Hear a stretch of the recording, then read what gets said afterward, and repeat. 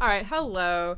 This was not our first planned episode, but we decided that we should just go for it because there's some super interesting stuff happening in Eugene right now. So we just wanted to talk about it. So my name's Catherine. I am an anarcho...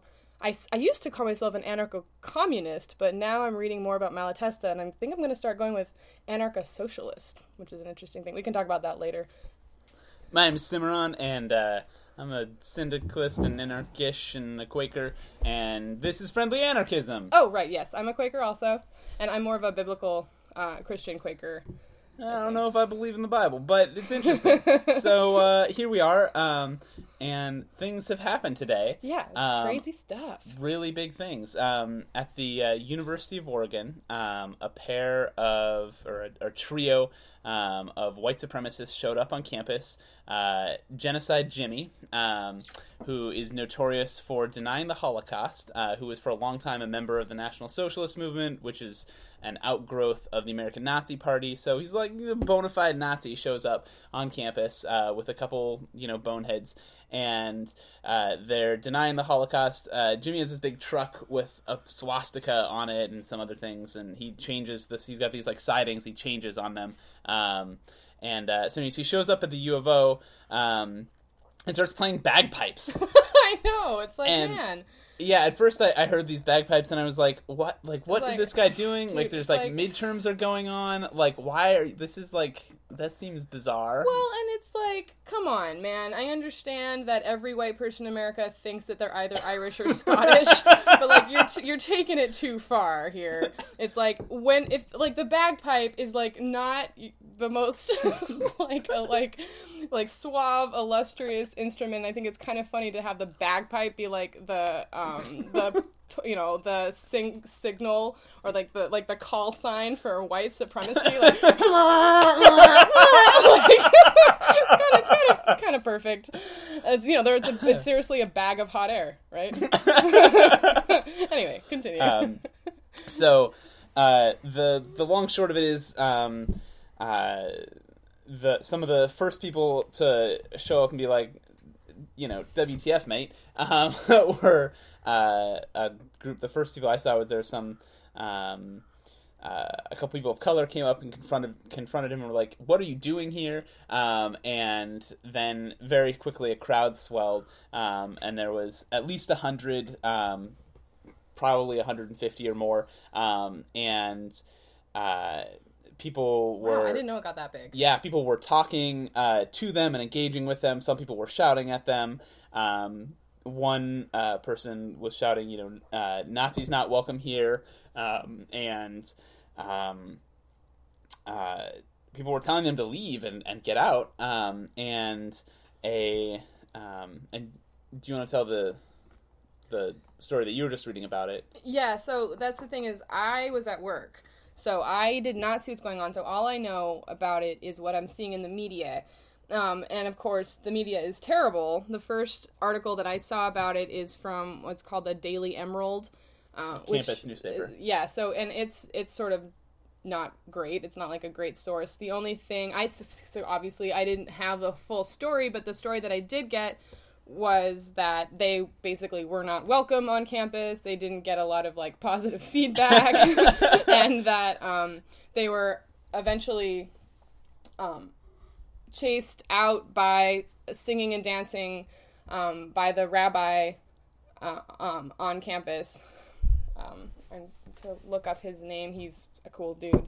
But so basically the story was like the Nazis were run out of town or run out of U of O by the singing and dancing of this rabbi, which was a really fun, cool story. And I was like, oh, that's fun. But then I go on social media and I see a lot of anarchists saying, like, without mentioning him at all, mentioning other groups that, like, have some sort of other sort of different anarchist affiliations, taking the credit for it. And I was unsure about what that dynamic was about because the article didn't say anything about what the other groups were there, and you saw them there, and that they were an important part of getting Jimmy Marr and friends out of campus. So, like, can you speak to that more? Yeah, I mean, and I think it's important to note that there's, like, obviously, as, like, a group of neo-Nazis showing up, that's, like, poses a visible threat with a history of neo-Nazis and of genocide and of ethnic cleansing, and the real intense threats that's sort of just, like, implied with this ideology that is stated, the supremacy of whiteness, meaning inherently the repression of any other identity, meaning all people of color, often explicitly pertaining to Jewish people, and that I think that it's really telling that there was both, like, people of color and Jewish people there being like, no, like, get out, and there were anarchists there also who were and Antifa, anti-fascist folks saying, hey, get off campus, and I think this Jimmy Marr character, who sometimes goes by Genocide Jimmy, I think he has a Twitter handle. And then the other thing that Emerald says with that he was there, like, saying, like, we're not about genocide. It's like, that's literally your handle. Like, that's not, you don't understand us. We're misunderstood Nazis. It's like, I think we get you pretty good. Yeah, no, like, we got it. We got Thanks. it. Like, I don't think you're gonna feel them. So I'm not really feeling him on that one. Yeah. Trying to rebrand white supremacy. That's something that they're doing all over the country, is trying to rebrand white supremacy as, like, friendly white supremacy. And this is something that's been happening all over the world. In Greece, the Golden Dawn Party. In France with Marie Le Pen. Golden Dawn, obviously not saying we're neo-Nazis, but their flag is half of a swastika. And Golden Dawn, they're saying, oh, we're white people for France, the French, the sort of Francophone ideology. In England with Brexit, with fear of immigrants coming in through being a part of the European Union. And of course, Trump ran on the policy of saying, horrible things about racists, or horrible things about people of color, and he was making racist comments and so on. And for a long time, the, like, white supremacist organizations in the United States have tried to come across as anything but Nazis. They've tried to, like, cut that tie. Mm-hmm. Groups like, white workers' parties, white nationalist parties, white people's working party, all these, like, weird things to, like, try to say white, but trying not to say Nazi. Like, trying desperately to skin around that. I guess that title's been damaged in some way. Like, I guess that has, like, negative connotations for the rest of society people don't want to be associated with. Fucking Nazis. So that's basically, that's kind of what Jimmy Marr is doing, I think, and it's like, people like music. Like, look, we're just friendly musicians. You know? We're, like, troubadours. Fucking Nazi troubadours. Jesus Christ. Yeah, in kilts. Like, great.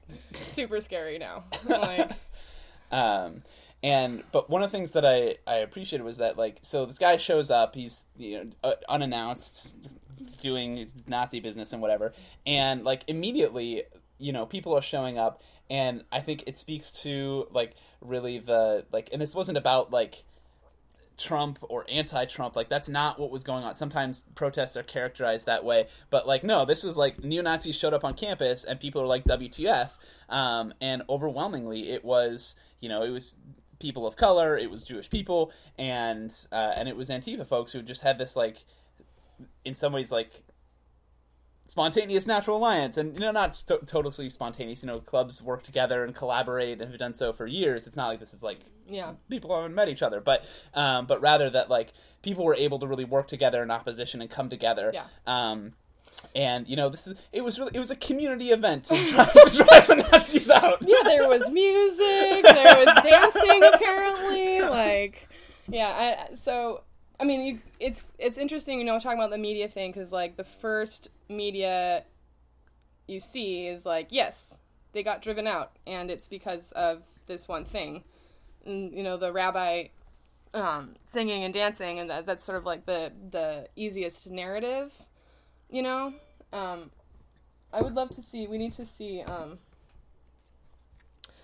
what other media is going to come out about this, if there's anybody else there or what, because I don't know. I mean, were they masked up? No. I mean, this is a totally spontaneous thing. This guy showed up, and so people were there. So I mean, people just sort of came together right then. I don't think there was anything like. See, that's nice. Yeah. Yeah. It was really an organic resistance. It was See, that's nice, and I think that sort of speaks to the idea that of defensive space.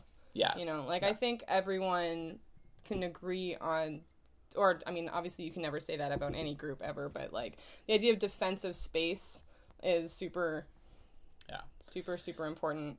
And I wish we had better ways of communicating what happened in a quick way, because I was also, you know, I was in my car at one point. I actually went down there, but I missed it. He was getting driven off too quick. Yeah, I mean, and I didn't really have time to do that. I just was like wanting to drive around at that moment, and anyway, I missed it. Anyway, so I was also listening to the radio, and somebody on the radio was talking about it happening right then, and saying some really shitty things about anarchists, and this was on like a community, like a liberal community radio station, you know, so it's like, that is the narrative, and there wasn't anything about this that, I don't know, what do we do about this narrative? What is this narrative? Like, if this is a false narrative, there will obviously... You're talking about anarchism now. Yeah, like, obviously, nothing happened where the media could jump on blaming anarchists for anything, right? And I think that's pretty important. Like, I think that is one of the reasons that this didn't blow up in the faces, is that there wasn't any, like, really scary violence, you know what I mean? Yeah, because this is following on the heels of Berkeley, where neo-Nazis and anti-fascists were clashing, and a number of anti-fascists got beaten pretty badly. Yeah. And so there's a real risk with confronting Nazis anytime that they can turn violent. They might have guns, they might have knives, bats. People have died. Nazis have killed people. Like, that's a real thing. That's a real threat. Nazis definitely are known for killing people. Yeah. Yeah, so, like, this on-campus thing, you know, you get Nazis in this environment, you don't know what's going to happen, right? But it's also sort of like, people get tense hearing that there's anarchists there, because, again, there seems to be this sort of, like, it adds this level of violent threat, you know, that's directed, that anarchists know is directed at defense against Nazis and is directed only at fascists. That's not widely understood, you know, and that's, like, not widely known, you know, especially, we were talking about how, and, like, that is really a shame that that's not understood. I mean, it's literally the name, right? Anti-fascist is the name. So this is about anti-fascism, but they are dominating the narrative right now. I mean, the fascists are dominating the narrative right now. And I think one of the things about their coming... Oh, before saying that, I also want to give a shout-out. There were Democratic Socialists there also with their Rose and Fist, so I just want to give them a shout-out for being on the right side against fascism and, like, being solid allies there also, so... I know, like, this is interesting, because I wanted to do an episode about this, you know, in a more thought-out way, you know, because these issues are really, really complicated, and we all have very nuanced views on what's going on. Obviously, as, like, a Quaker anarchist, my views on violence versus nonviolence are very nuanced, and I do see a lot on both sides of the issue. So, like, we're going to be talking about that more in depth, but this seemed like such an important moment to, like, we're talking about, like, well, what does that mean? Like, what does it mean for the media coverage? Like, what does it mean for these narratives? Like, what if anarchists were involved in driving Jimmy Marr off of UO campus? Like, is that going to be included in the narratives tomorrow? Like, are there going to be positive inclusions of that? And it's like, well, probably not, because the media hates anarchists. Yeah. But why is that? Yeah. You know what I mean? Like, if they played an important positive role in, like, protecting campus from the invasion of Nazis, then, like, what is going on that doesn't get positive press? Yeah. You know? And, you know, I think it's... You know, there's been this long narrative, too, that, like, you know, in what way, you know, are people comfortable with white supremacists and neo-Nazis in their community? You know, like, who is like, oh, yeah, this is great. Like, clearly, no. Like, lots of people are opposed to this of all political stripes. And, and yet these like white supremacists continue to persist, and and yet anarchists get like really critiqued heavily for like showing up and protesting, either in masks or not. But it's I feel something about saying here that it's like that's great to critique them, but also like where like where's the commitment for folks who are making that critique as well to like show up and say, hey, like this is wrong, and I'm going to contribute to like preventing Nazis from getting a foothold in my community. Like there's really something there. Well, one of the things I kind of worry about is how anti-fascism and anti-fascist work is of paramount importance right now. Yeah. Right? That is so important, and I think most people in society, most reasonable people in society, are on board with the idea that fascism is bad, that white supremacy is bad. So what are we doing to make anti-fascist work so unappealing and so divisive with society as a whole, if society as a whole is sort of with us on that concept? And I see that as a lot of, like, there's a lot of frustration in anarchist circles that people are sort of, like, misunderstanding their intent. Yeah. But, and, like, I think part of that has to do with sort of the state and sort of the, like, structural opposition to changing the system, keeping these narratives out of people's hands. But I also think a lot of the time we're making it easy to, like, continue along these, like, really negative narrative lines, So, like, even if we're in the right, and even if changing the narrative is, like, extra hard, it's not helpful to be making it so easy for these negative narratives to continue to exist. And especially I feel worried about anarchists' ability to, like, really take in self-critique on what's working and what's not working. And that's not totally fair, because this discussion is huge in the anarchist community. I see lots of stuff on both sides, but I do know from personal experience that you get a lot of shit if you say, look, I don't know if these tactics are working. And, like, we've, like, definitely left the train of, like, what's happening at U of O. Yeah. Because there was some really solid things happening, and that was, like, a really, like, organic response. Yeah, I'm trying to, like, figure out my own personal response of, like, feeling tense, hearing sort of on the radio all this, like, sort of, like, from... I don't know. I'm starting to ramble a little bit. I guess this is going to be, like, super just an honest kind of, like, situation. Because we're all fighting with these issues. We're all, like, really struggling. Right now I'm reading Malatesta. I'm, like, neck deep in 1800s Italian anarchism. It's, like, it's wonderful. It's totally the most wonderful thing I've ever read, probably. They're so snarky, these Italian anarchists. But anyway, and I'm looking at this and I'm like, oh man, like, this discussion goes back forever. This discussion goes back to the very beginnings of anarchism about, like, propaganda of the deed versus organizational anarchism.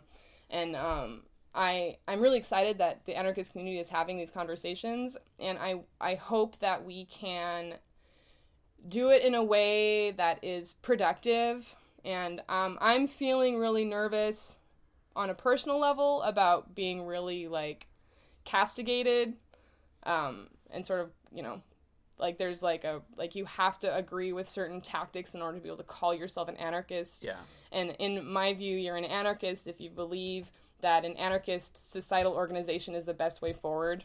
Like, I mean, you know what I mean? Like, that's kind of, in my view, all it takes to be an anarchist is if you think that an anarchist society is the right idea, right? Yeah. And I think the other thing here is that, like, and I think that's really important to, like, acknowledge about one of the things that happened at the U of O and has happened in other places is that while there's a lot of focus on like, anarchism or the tactic of black bloc and people dressing up, that there's a lot of people who are being targeted by white supremacist organizations who are also doing really amazing organizing as anarchists or not, and that's happening too. That this isn't just, like, random white people. Like, there's lots of people of color organizing here as well, and that, like, that I think that's like. That's an important part of this, is that, this isn't a discussion that's just happening in or to or about or with anarchism, that like there's this broader social context that's happening that's like, wow, white supremacy is really on the rise. These groups are exploding in membership, they're exploding in number, they're going on everywhere, and you know, in the context that there's also rise of militia movements really in Oregon and also, you know, across the United States. Like there's a real threat here. There's a real threat happening that I think we have to think about. We have to consider. We have to ask ourselves how are we going to respond, and what are the best ways to respond. And you know, I can't say I've got the answer. I don't have the answers, but dang. But but I think that we can say, you know, that there's not going to be a one approach fits all. One solution that fits all things. You know. Cities are different, contexts are different. You know, Eugene isn't Berkeley. Eugene isn't Seattle. Eugene isn't Europe. Yeah. And these contexts may call for different approaches. I think that I was a little sensitive. I've been sort of like tensing up a little bit about anarchists' presence and the Antifa issues in a way that really bothers me, because I know some Antifa people who are just lovely and wonderful people, wonderful organizers. Yeah. And but also I was pretty upset about Berkeley.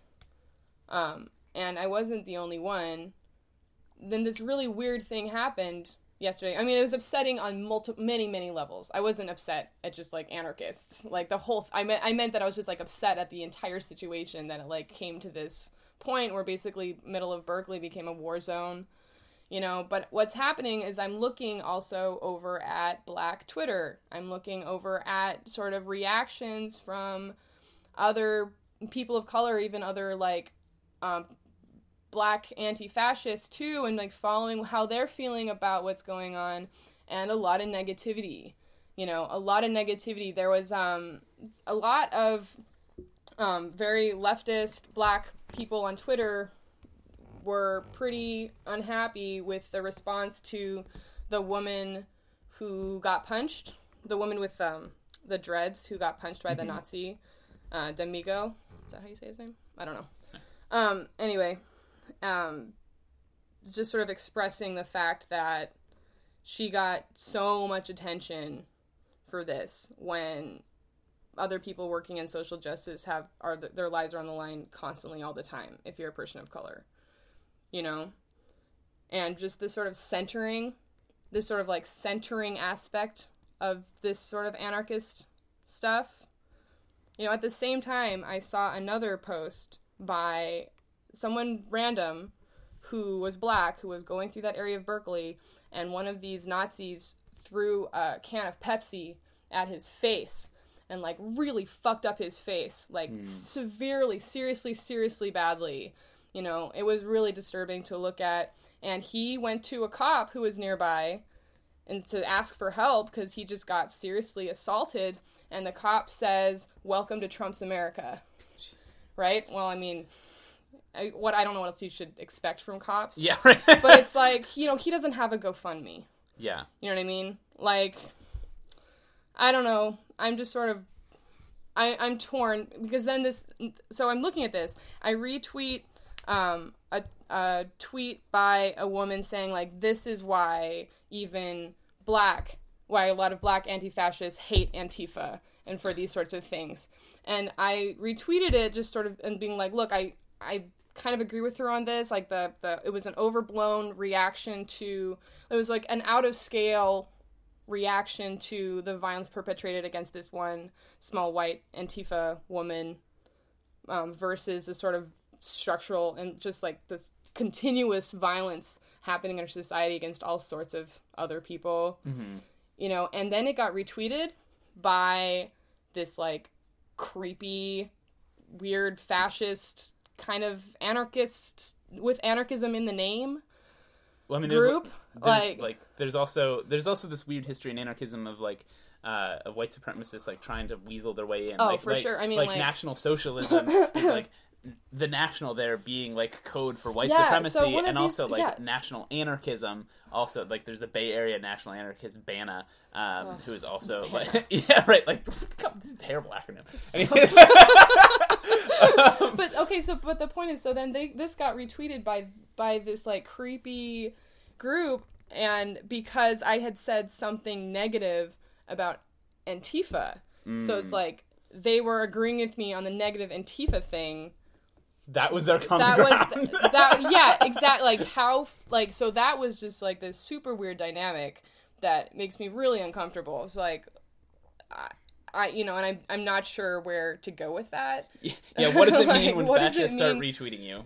That's a bad thing. That's bad. Like, I deleted the tweet, but it's also like the tweet was in support of.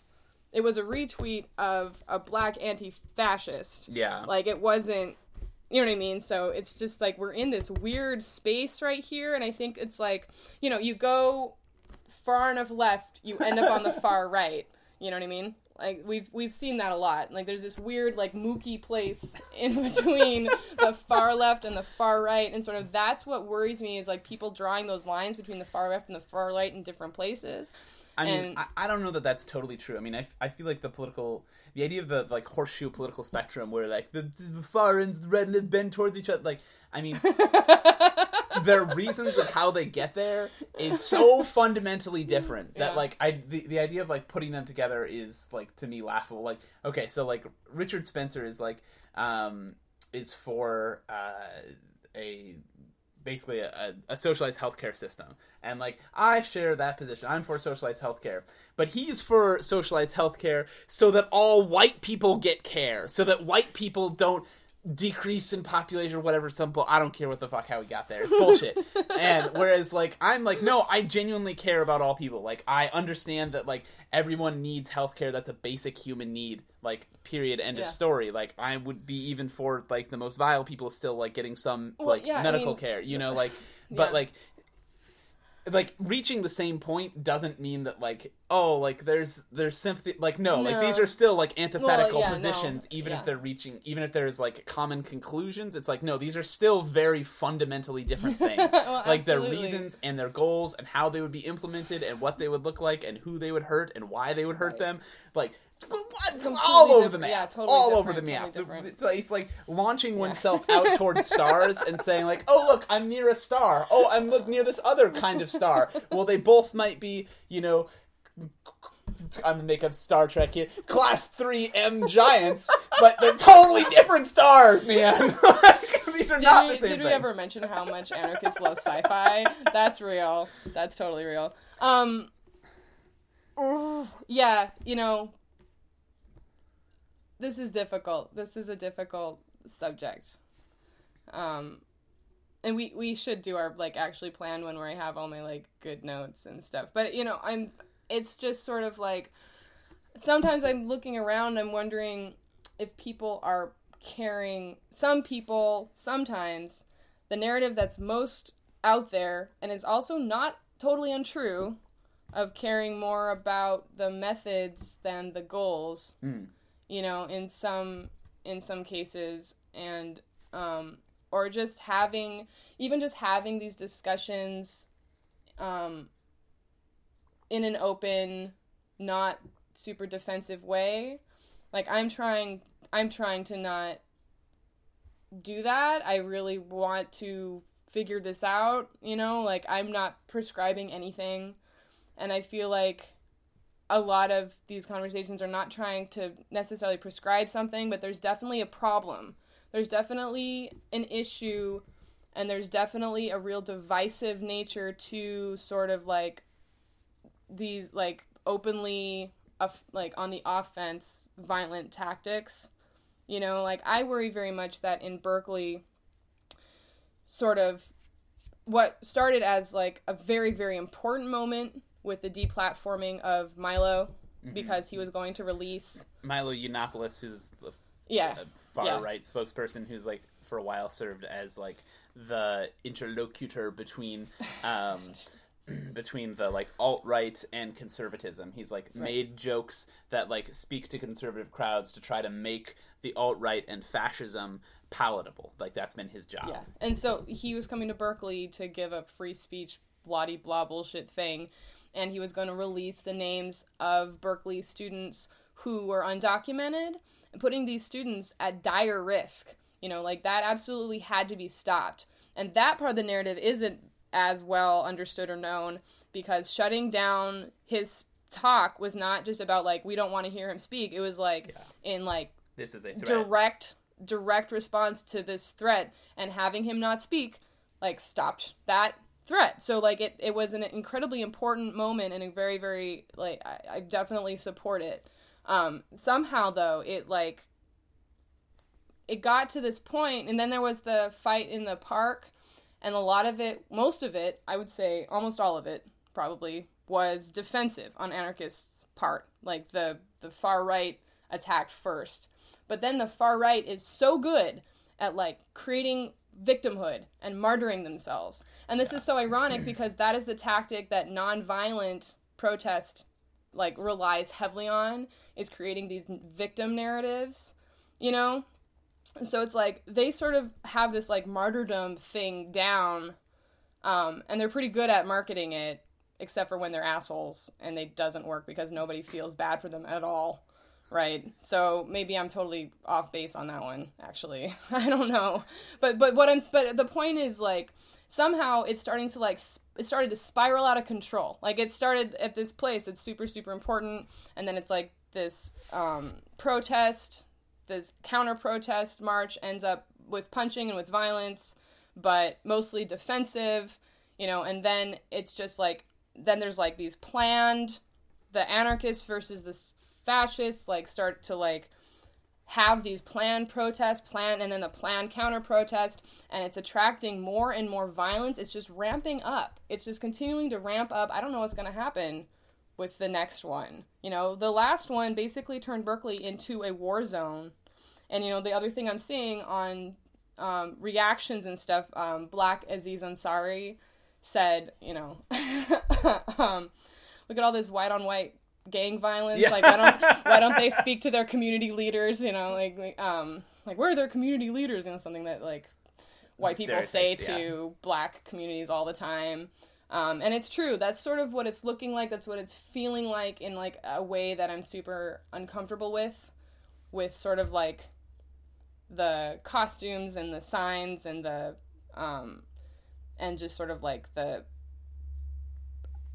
really, really sort of insular group here versus insular group there. Yeah. It doesn't feel like the left or like community defense standing up against white nationalism. In a lot of these cases, it starts to really feel like an insular gang group against another weird white gang group, and like that's and I see that all over. I'm seeing that around too, and it's like, well, that's if that's totally not fair, it's not coming across. Like the message isn't the message of, Antifa, solidarity and defense of community.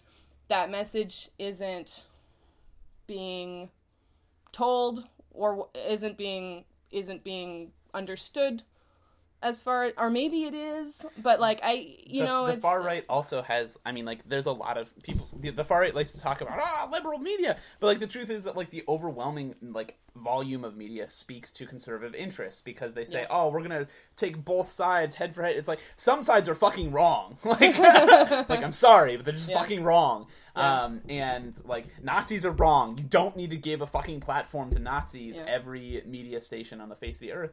And like here's like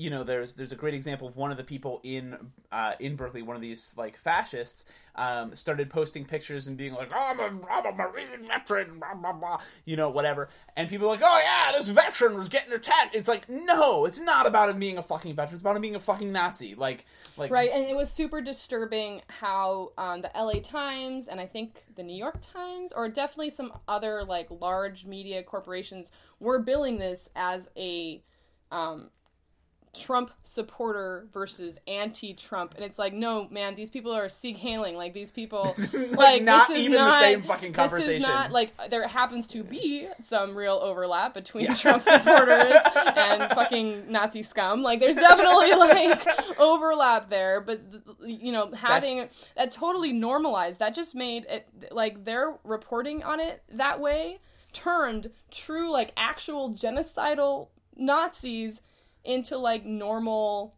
Americans who support their president, just through the way that they framed that narrative. Super disturbing. Yeah. You know what I mean? And so then, of course, that plays into the idea that, like, then anti-fascists, that just sort of frames it as, like, Antifa is then anti-American, because they're, like, anti-normal Americans who just support their president. Like, that is a fucked up narrative. Yeah. Golly, these people were just supporting their president and wanting to murder everyone! Yeah. Like, it's just like, what are you even talking about? Right. I think that's a Pinocchio voice. But then, yeah, what was, that was an interesting choice. Very interesting creative choices there. But then, my question, though, is, like, are we making it easier to play into that narrative? Like, even if it's an unfair narrative, are we making it easier for them to play on that? And I would say yes. You know, I would say that there are ways to, help ourselves out by making it at least harder to misconstrue what's going on. You know what I mean?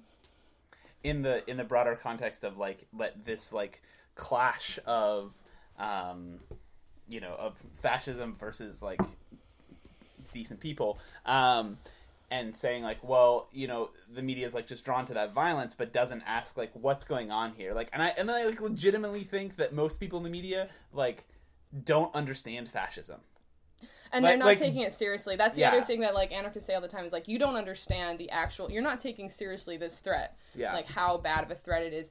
And I think that there is absolutely, totally a place for physical defense. It's going to become more and more necessary, right? I mean, like, probably the most terrifying thing I've ever seen was this video of French beaches full of blonde-haired young men who are training, physical boot camp training to, expel immigrants from France. Yeah. Like, that is definitely real. But, so that means that people really do need to see the worth in that and, like, understand that there is something, what do you mean when you say the worth in that? I mean, no, oh god, that came out so badly. No, the worth of Antifa having a physical defense. Yeah, okay. Okay, yeah. No, no worth in yeah, okay. No worth in Nazis on beaches. That is definitely not what I meant. I meant the fact that it is real that, physical forces are happening. You know what I mean? So, like, it's a good thing that there are people on the left that are willing to put their bodies in the line to fight these forces that are incredibly destructive and violent. But, like, Antifa needs community support in that. You know what I mean? And needs to like fill that role of, like, being accountable, have that strong community base. Yeah, it's having a strong community base, yeah. So, like, did I even ever... Oh, yeah, so, like, the Malatesta thing, it's like we have these two sides that need to kind of come together in some way because we do need to have physical defense to sort of expel Nazis from these spaces and make sure that they're not being normalized in society. Yeah. But that is not being helped by creating these, like, really insular... anarchist societies that feel fringe. Because here's what happens is when anti-fascism feels fringe, like, it drags the entire idea of anti-fascism into an extremist fringe ideology. That's exactly the opposite of what we need. Like, we need anti-fascism to be the total norm that everybody is doing right now. Yeah. You know what I mean? So, like... and there is a lot of Antifa and a lot of anarchists doing work, like this is, like, only a small part of what Antifa does, actually, in some ways. There's a lot of, like, research and a lot of, like, tracking about what supremacist groups, which is super, super important, and, like, really great up-to-date information on where these militias and where these white supremacists, who they are, tracking, like, I've been over and over, like, super impressed with the work that anarchists do on those fronts. But then there are different ways of approaching these defensive space, these ideas of defending space, right? I mean, you look at, and when it works, sometimes it works and sometimes it doesn't work. So, like, the ability to be critical and, like, really try and figure out what does work and what doesn't work without focusing on just sort of defense of being able to use different methods is really important. And so, like, in Montana, we talk a lot about the Whitefish, where Richard Spencer's mom lived and everything, and they were like, there was a real ramp up of white supremacist activity in that area.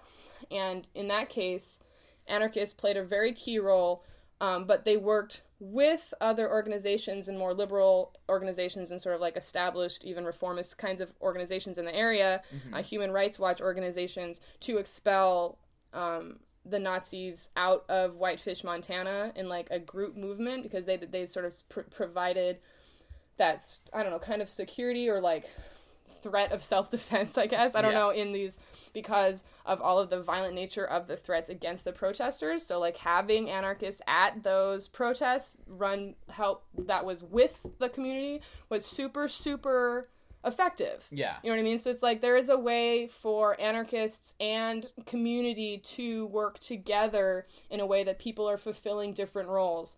But oftentimes we're really shooting ourselves in the foot here by still sort of helping play into the narrative of this like insular, extremist, violent group that nobody wants to be associated with. And this is a thing.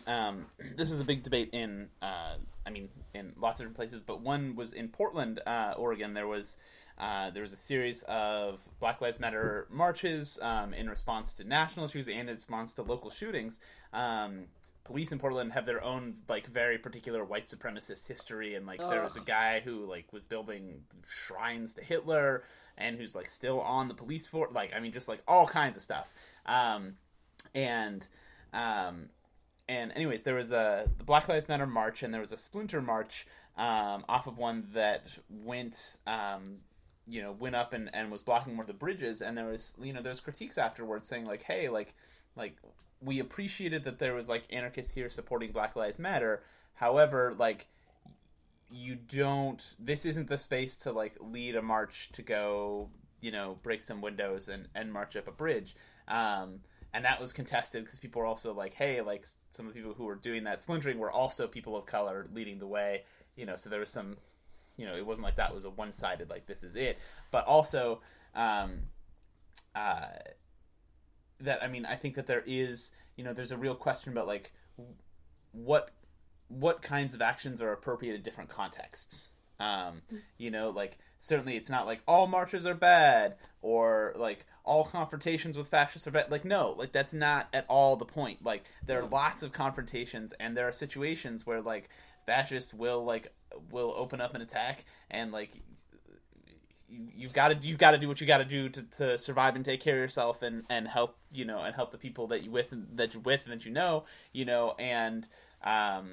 and protect your community. And there's also places to say maybe a physical fight isn't what's happening here. This is a contest for space, and simply having 1,000 people shouting and drowning out fascists and like ridiculing them mercilessly, like sometimes that's an appropriate response too. Sometimes sometimes the approaches can be different and look like different things, and that's okay. And like there's not just one response, but like. But it's about strategic, because here's the other thing too, is I saw Daniel McGowan speak. He was just here at U of O pretty recently, and if you don't know him, he's like a well-established anarchist. He was in prison for 7 years due to on an arson charge. He's out now, but he was speaking, and at the end of his sort of talk, he was visibly worried, and he said, I really worry about all of these like young, passionate anti-fascists and anarchists just throwing themselves into the jaws of the machine. Like when certain types of actions just have a very high risk of arrest. And like the way the American justice system works, you get in the justice system, you often don't ever get out. Like that's the reality. And so if there are methods, and there are methods of both effectively getting across a method or effectively changing something or effectively protecting space that are less likely to end in arrest or physical assault or damage, then we've got to be doing those things at priority, like absolute priority, because what we do not need is all anarchists in prison and like all of these, you know what I mean? Like that's the last sort of not, that's not helpful to anybody. Yeah, thinking about the like arrestability of actions and like potential longer term consequence, and like some of that is unavoidable. Like police might just show up and be like, I'm gonna get you. Yeah. Like that anarchists get arrested. Like that that's happens. That's just a thing. But then fascists don't. Like, where are the police arresting fascists? Well, like, here's the thing, though, is like if in Berkeley, all of these people who are just like, why were the cops just standing around? It's like, well, that's a good thing to look at. If the cops are in support of what's going on, like that means we're probably not doing something that's helpful for us. Like the cops, I just feel like they were loving that, watching the fascists like get all militant and violent and beat up anarchists. Like that's their favorite thing. You know what I mean? And then getting an excuse to like round up a bunch of anarchists and throw them in jail. And like they were adding on charges like wearing a mask. Now wearing a mask in public is apparently something you can be charged for. So like I mean it was like so rich people context. Watch out for your masquerade balls. Police might arrest you. No. I think it was like wearing a mask during doing something else illegal, or I don't know. But which is so yeah, and so like people, and I saw the same thing. There was a rally in Portland, I think at the airport. This was more recently, not some of the huge wave of airport protests. It wasn't that. There was a counter protest, and it was just getting more and more ramped up. And this story had like a pastor or something who had shown up in support of immigrants, who sounded really scared and was like, I don't know, the police weren't doing anything about it. And it's like, well, if it escalates to a certain point, then it gives the police the ability to do their authoritarian thing and crack down hard. You know what I mean? So it's like that sort of escalation is exactly what they want. You know what I mean? Like that plays right into the hands of being able to round up everybody that they're against, all of these anti-fascists, get them out of the streets, like throw them in prison. And like these things can haunt you, it's not like you go to jail and you get out of jail. It's like, Daniel McGowan was like sitting on that charge for years and years before they like found an opportune time to throw him in jail again. You know what I mean? It's like the people in DC who got rounded up, 200 plus people, and then hundreds and hundreds of people down in California too. Like those charges, that's a lot of money, that's resources, it's difficult, and it's gonna happen when you're doing any sort of like, it's not like that's not gonna happen, right? So like I'm not saying like everybody who gets arrested, that's terrible, like blah blah blah. That's not my point. Like you should be, if you're actually doing if you're doing something that's actually disruptive or like has a chance of is actually jeopardizing to the system in some way, then you're gonna get taken down for it, because the system. There's always a risk of arrest. There's always a risk of the arrest, and like the system is always gonna be trying to take down anything that's actually has a chance of working to take down the system. Yeah. You're like, but my point being is like, if there are ways, and there are ways to minimize those risks as much as possible, then those types of tactics should be 100% prioritized. And here I think it's important too to think that like part of the reason why I think police are loath to arrest white supremacists while all about arresting anarchists is that that part of what police are defending is a system that's like etched into white supremacy. The laws, it's like police defend property. Who owns most of the property? White people. Like police defend this like racial hierarchy and like come out of this tradition of like slave catching and like come out of this tradition of repression of people of color, and like 70% of the U.S. prison systems are people of color. It's not an accident. Like this is like the police systems are set up to create a like white supremacist culture, and they're defending white supremacy. That's like part of what they do, and like our laws like are not written to say, oh, this white person, but like that history is there, like, and I mean, the very, very first laws in the Constitution of the United States, you know, are talking about the 3/5 compromise, are saying like black people are not people. Like that was the very first laws of the United States like set up white supremacy as like the premise of the United States. And it has been a long and perpetual contest to say no, like that's wrong. And there have been battles and wars and deaths fought over that. And now we're also in a situation where like police are still like, yeah, I'm gonna go with it, you know, and they're like by doing nothing are allowing white supremacy to like continue.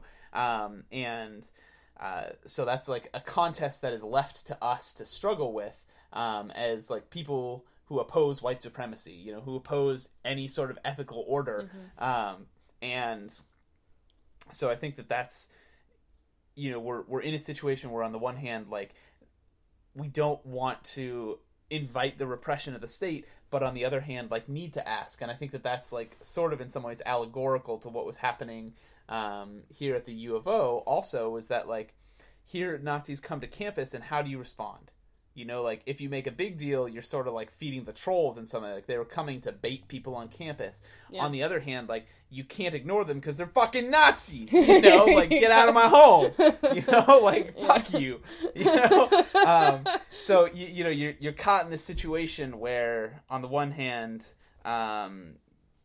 you don't want to feed them, and on the other hand, fuck you, you know? Like, both of these things are true. Yeah. And so how do you navigate that in a way? And that's tricky. And I want to just give, for my part in closing this up, that just like a real big shout out to everyone who was there, who resisted the like more than 100, maybe 200 people. And just like how much that presence, you know, really, really forced them off basically. And that